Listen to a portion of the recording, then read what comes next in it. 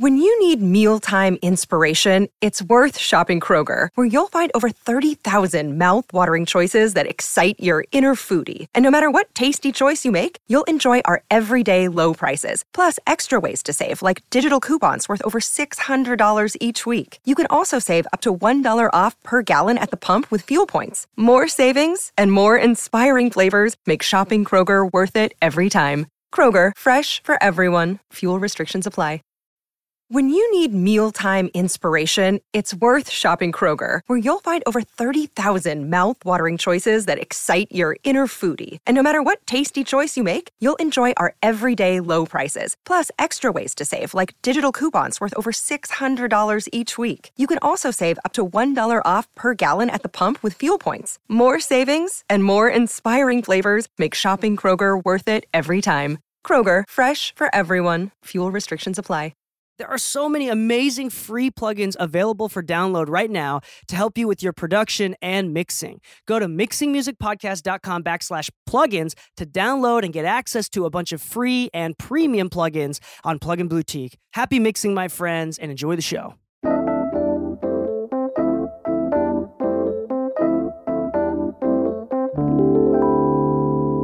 One, two, three.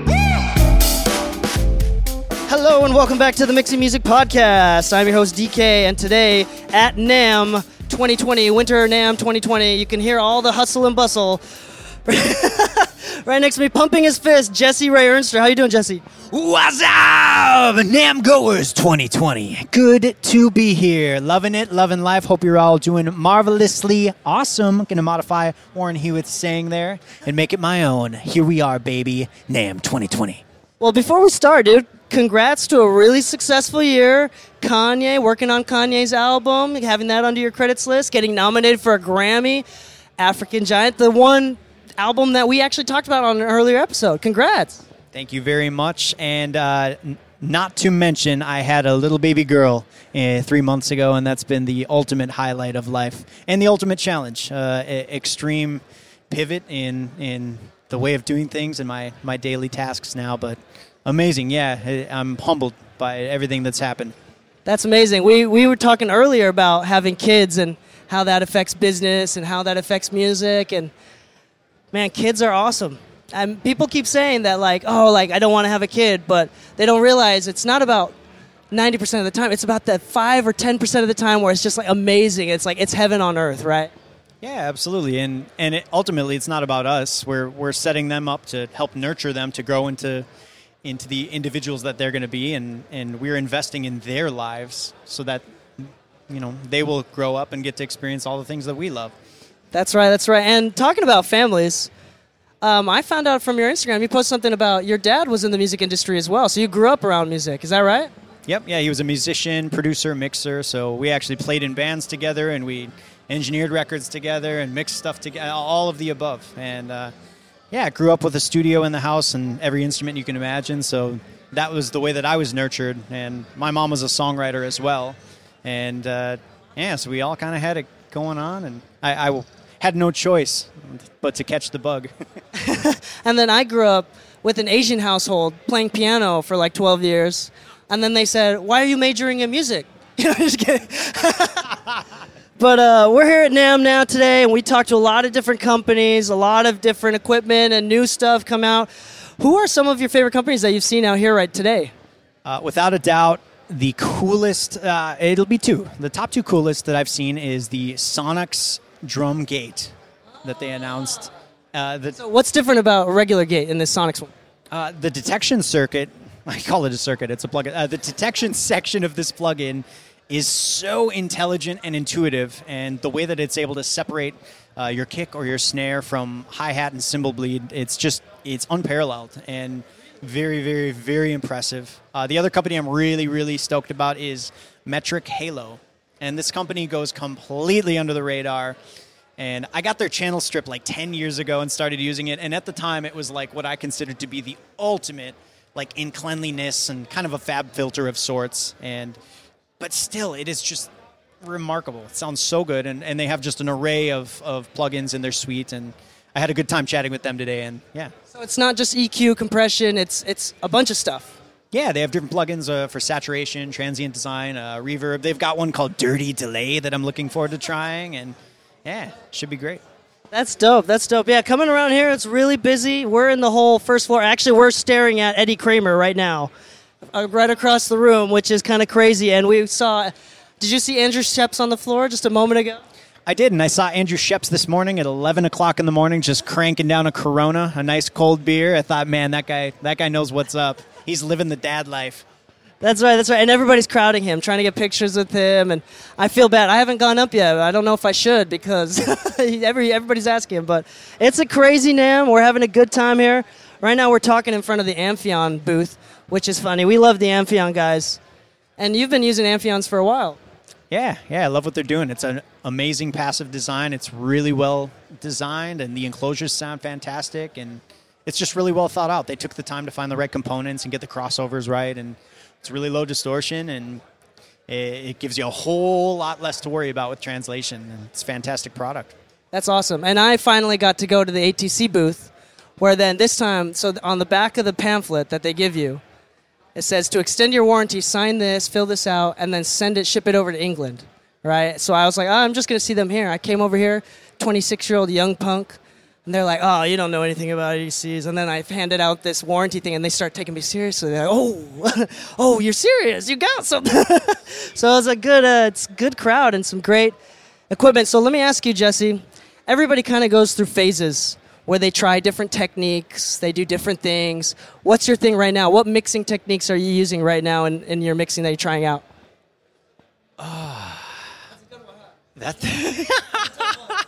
That's a great question. Well, after hearing some of the different seminars and talks from my colleagues today, I've got some new ideas. One of the things that I just heard from Neil Pogue at Mix with the Masters is that he is approaching every single song without a template.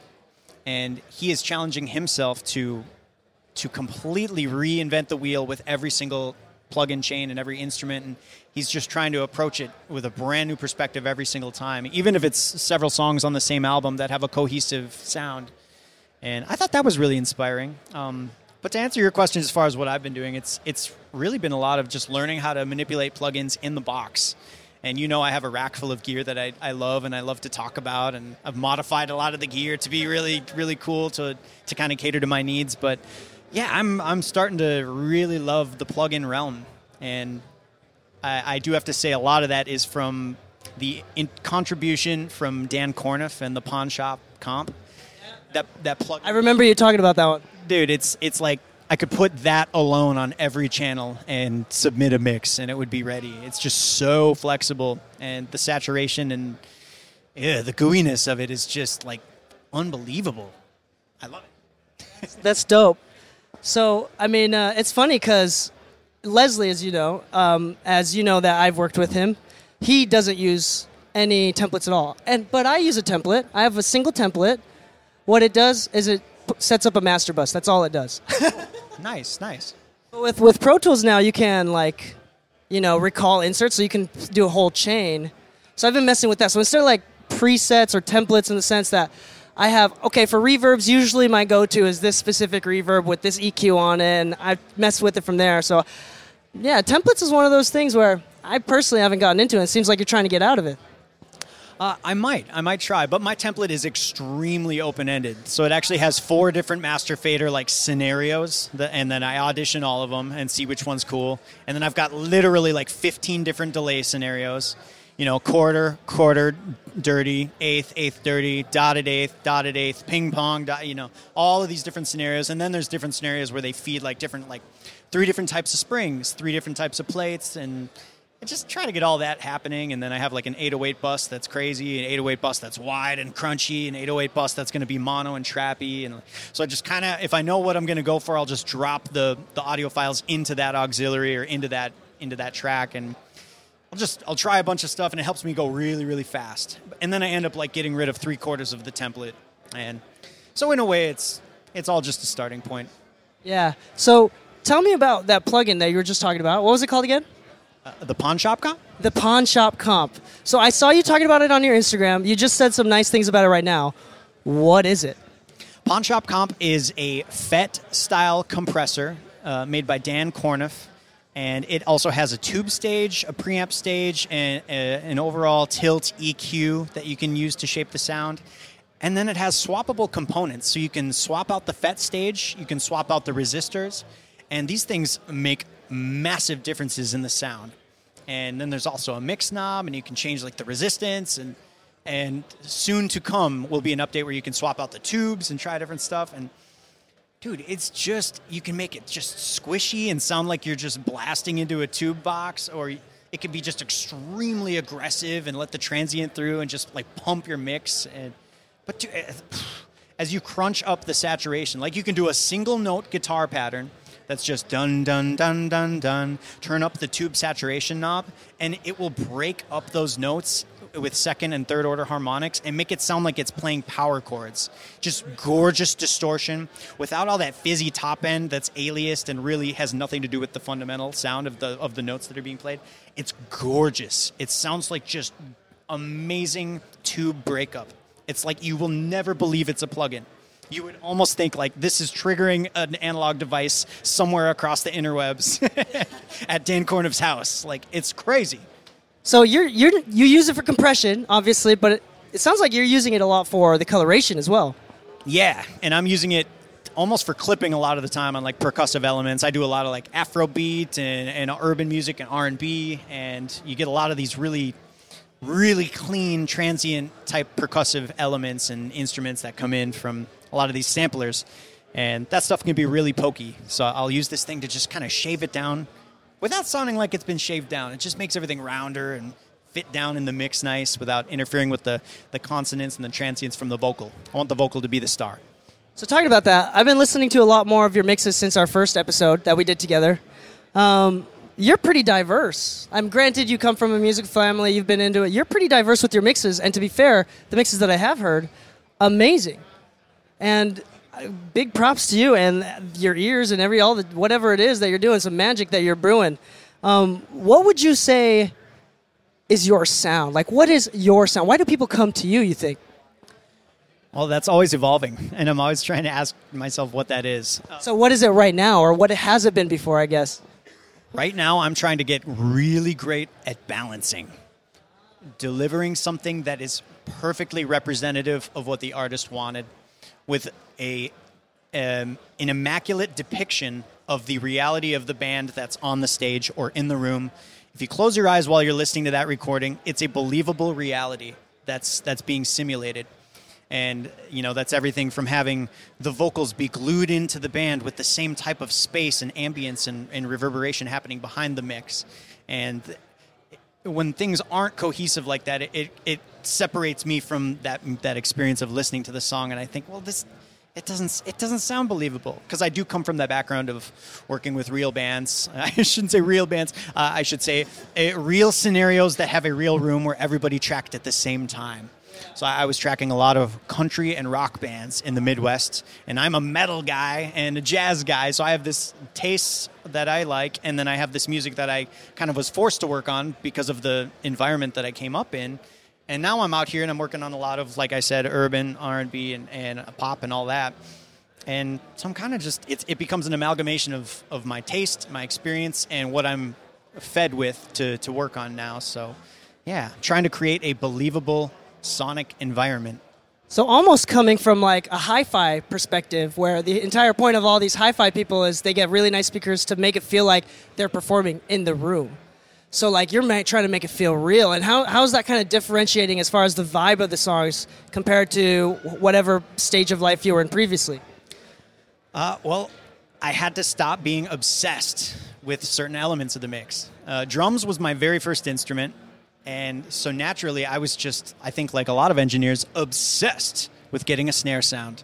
And for literally 5 years of my life, I can look at all of the mixes I did in 5 years from about 2014 to like 2019. And I think that was Jesse trying his best to get an amazing drum sound, with everything else in the mix taking the back seat.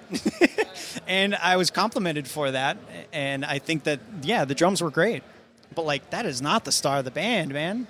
And there are ways to make that happen where the drums can be up front and alive and just cracking and crushing, but still not getting in the way. And a lot of it's just the crack and the transient of the snare and the space that you create with the snare to wrap around the vocal. But that vocal's just it's gotta be the star. The song, the message, that's what we listen to songs for. The chorus and that feeling you get when you're listening to a great pop hit, or when you're at Sunday service. Not Kanye's, well, maybe his Sunday service too, but whether you're at a house of worship or you're at the jazz club or you're sitting with your AirPods in, it's got to be right. That's awesome. I've also been trying to figure out a balance, and there's this weird combination, especially because I mostly only do like R&B, hip hop. Sometimes I do other genres as well, but that's kind of what I mostly cater to. Even there's a difference between what I feel like is catering to the culture of the genre and catering to what the song is asking for. I've noticed recently that some songs, they want to go someplace, and you're only helping it take it there. Like, to a certain degree, every song sounds different, even when I mix it every time, just because every song wants to sound different. Do you find it's being the same sort of way when you mix as well? 100%. And we can only hope that the artist would allow us to humor them, or have them humor us by taking them on that journey and giving them a hypothetical like, hey, here's one option. I really think that the song is asking for this. Could we try this? And in those scenarios, that's what I do. I deliver a mix that is what I think should happen, and then I deliver them the mix that they want. And most of the time, they'll usually want to compromise. They'll say, okay, I want my mix, but I do want that delay thing, or I want that arrangement change that you made where you extended the solo and you brought in the background vocals to tag the chorus over that. So like, wow, so sometimes I'll go there, but you got to know when to do it, because I've definitely encroached at times where artists felt like I was trying to bring my producer's ego in and change their brilliant creation. And sometimes you can't do that and you can't step over the line. But so let's play a little game real quick. So I want to share with you some quotes that I've read within the audio and music world, and I want you to immediately share your opinion. So for example, recently I saw a quote, "Balanced mixes are boring." 100%. Yeah, get fader throws and throw things up and make it change, make it interesting, make it bizarre. Yeah, a balanced mix is not exciting. Completely contradicts what I was saying earlier, but everything has a character, like, okay, next one. This is a Jason Joshua quote. F your rough mix. I'm here to make pop records that sell. Well, there's a time and a place for that. I have a list of artists that I think I have a relationship with they would be receptive to that comment. And then there's the other list of artists that I work with that would throw me out the door and I would be out of the job. So, but I think somebody like him who's in that position, it's beautiful. And yeah, I mean, he does it so well that I think any artist on the planet would be a fool to not surrender to his ideas. I'm not there yet. I'm still learning. And frankly, every time the artist does come back and say, no, I liked my rough, my first instinct would be to say, well, you're wrong, and my idea, no, that's all wrong. Because I'm learning now that every time I do open myself up to considering that maybe they are right, I take something away from it and I learn, and I think I find a way to get there, and they are right. The artist is right, and the way that they want it is the way it should be. It doesn't mean it's right for us, but art is subjective, and it's our job. We are in the service industry. I'm not like ever going to be Quincy Jones producer where it's my way, even though he's a sweetheart of a human being. No, I'm in the service industry, and I'm here to help the artist. I'm a middleman to help them get their art out to the masses, and I have to put my ego aside sometimes. Good. How about this one? Modern sounds require modern tools. No, I don't totally agree with that. I think you could go back in time. You could bring a multi-track recording from 2020 and bring it back to 1985, and you could mix the snot out of that bad boy on an SSL-G, a 4000G Plus, which those didn't come out till I think the late 80s. But yeah, dude, you could do it. I don't think we need the high fidelity or the extra frequencies that a tape machine wouldn't produce. No. This is a DK quote, so I don't mean to quote myself. one of the most important jobs of a mix engineer is to give the artist the confidence in their song. To give the artist confidence in their song. That's the biggest value that they get from mix engineers. Dude, that's awesome, man. Nice. That's great. Do you feel like every time, obviously, when they're happy with it, you've done all the revisions, isn't that what it's all about? Like, you want them to be confident. Like, well, by the time you're done with it, they're thinking, oh my gosh, this is the best thing that's happened. This is the best that it can sound, right? Yeah, that's the ultimate reward. I think that the only thing better than that is seeing fan reception that mirrors that notion, where when fans hear the music and you see people sharing stories. We talked about this when African Giant came out, but I was so excited when it came out. I was following the tweets and I was just reading the reviews that were coming in like every 2 seconds, and hundreds and hundreds and hundreds like every few minutes, and people were saying that certain songs brought them to tears, and they were reflecting on like losing loved ones recently, and like, this song made me feel this, or this song just made me want to dance. Like, dude, that is the ultimate, because like, I have goosebumps thinking about what I feel when I listen to Let It Be, or something from Alice in Chains. That would be my favorite. Yeah, it's all about getting a feeling, and to make an artist feel confident is the ultimate goal. Yeah. Awesome. I had another one, but I forgot it, so I'm going to move on to the to the next thing, which is, you were mentioned just a minute ago that you're a metalhead. You like metal music, right? Yeah, I'm about to go watch Animals as Leaders play at the Yamaha Grand Plaza stage right now at 6 p.m. Hold on, wait a second. Even I know Animals as Leader, and I'm not even in that world at all. That's dope. Hold on. That's cool. But anyway, how much do you think heavy metal music, specifically maybe the drums and the kick drum, and hip-hop music, do you think it's kind of influenced each other at all? Do you think it's kind of, how do you think both genres are moving? Do you think it's coming closer together? Do you think they're influencing each other? I don't know. To be honest, I don't follow either genre as closely anymore. As you can relate to, we work on such a high volume of music now that I have a very low amount of time where I'm able to just spend time listening to music actively and discovering new stuff, unfortunately. Unless I'm in the weight room. But yeah, I think technique-wise, I would say that I can measure the comparisons there. And yeah, just the way that things are pushed and the aggression. And there are definitely similar things happening with the clipping of transients and doing things to make drums just hit. And when hip-hop artists talk about making things slap, I think it's really similar to what a metal band would want when they just want things to punch, and you just want to get hit in the face. Everybody loves big banging drums. You never want to go to a show and just have the drum mix be weak. Like, dude, how in the world will you get into the groove if the drum mix is weak? Come on. The owner of Amphion, he was saying that the entire point of the design of the speakers was this idea of, it's not notes, it's not frequencies, it's a transference of energy.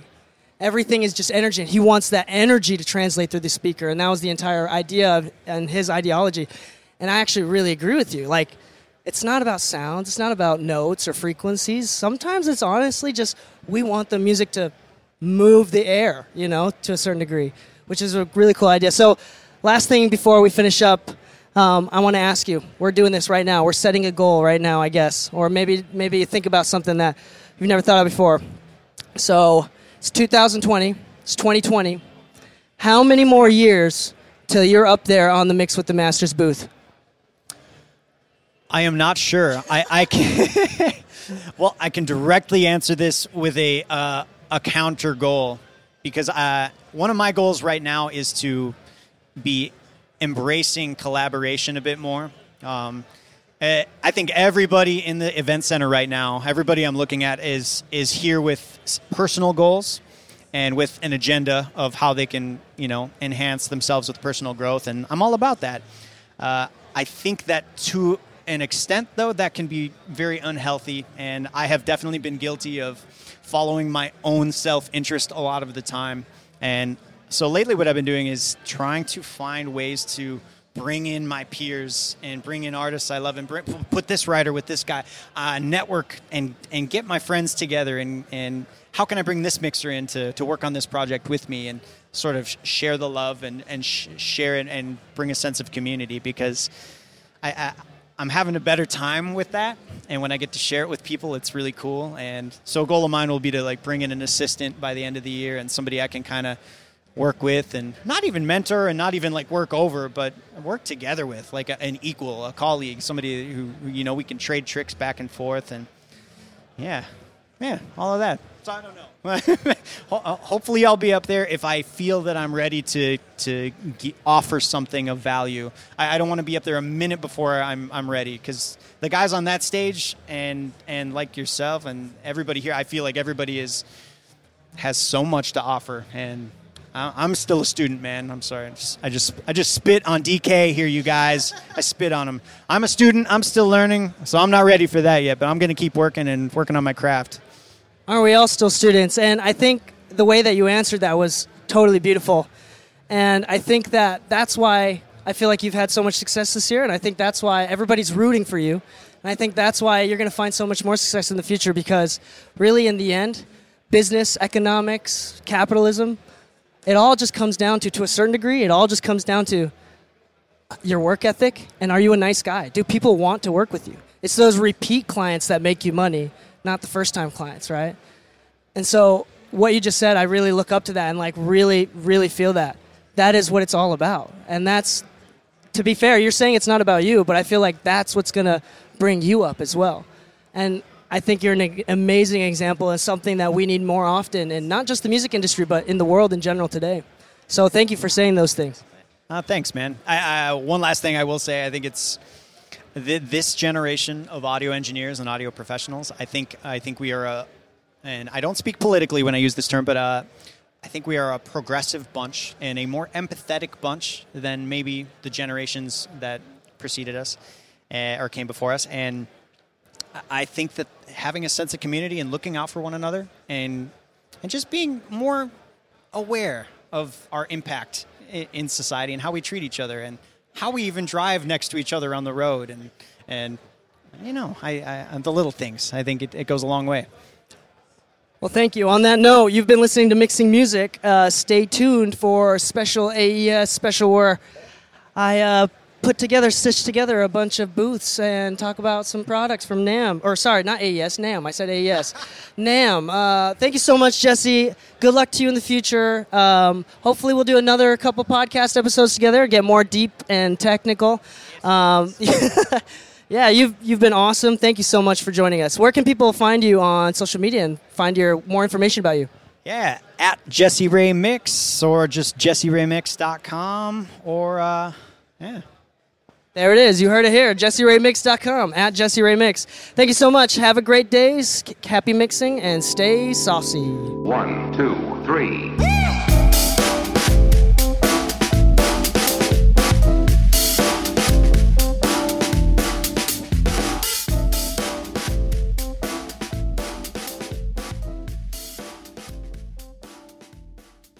This episode of Mixing Music with DK has been brought to you by LaunchPod Media. If you want to start a podcast, make sure to start it right with LaunchPod Media. Hey, what up? It's DK. Thank you so much for listening to the Mixing Music podcast. I just want to do a quick plug. Did you know that I write kids' books? If you have children, nieces, nephews, I have books that are totally available for free or $10 on Amazon for physical copies. You can go to mixingmusicpodcast.com/kidsbooks to get access and learn more about that. Thank you for all of your support. Now let's get back to the show. When you need mealtime inspiration, it's worth shopping Kroger, where you'll find over 30,000 mouth-watering choices that excite your inner foodie. And no matter what tasty choice you make, you'll enjoy our everyday low prices, plus extra ways to save, like digital coupons worth over $600 each week. You can also save up to $1 off per gallon at the pump with fuel points. More savings and more inspiring flavors make shopping Kroger worth it every time. Kroger, fresh for everyone. Fuel restrictions apply.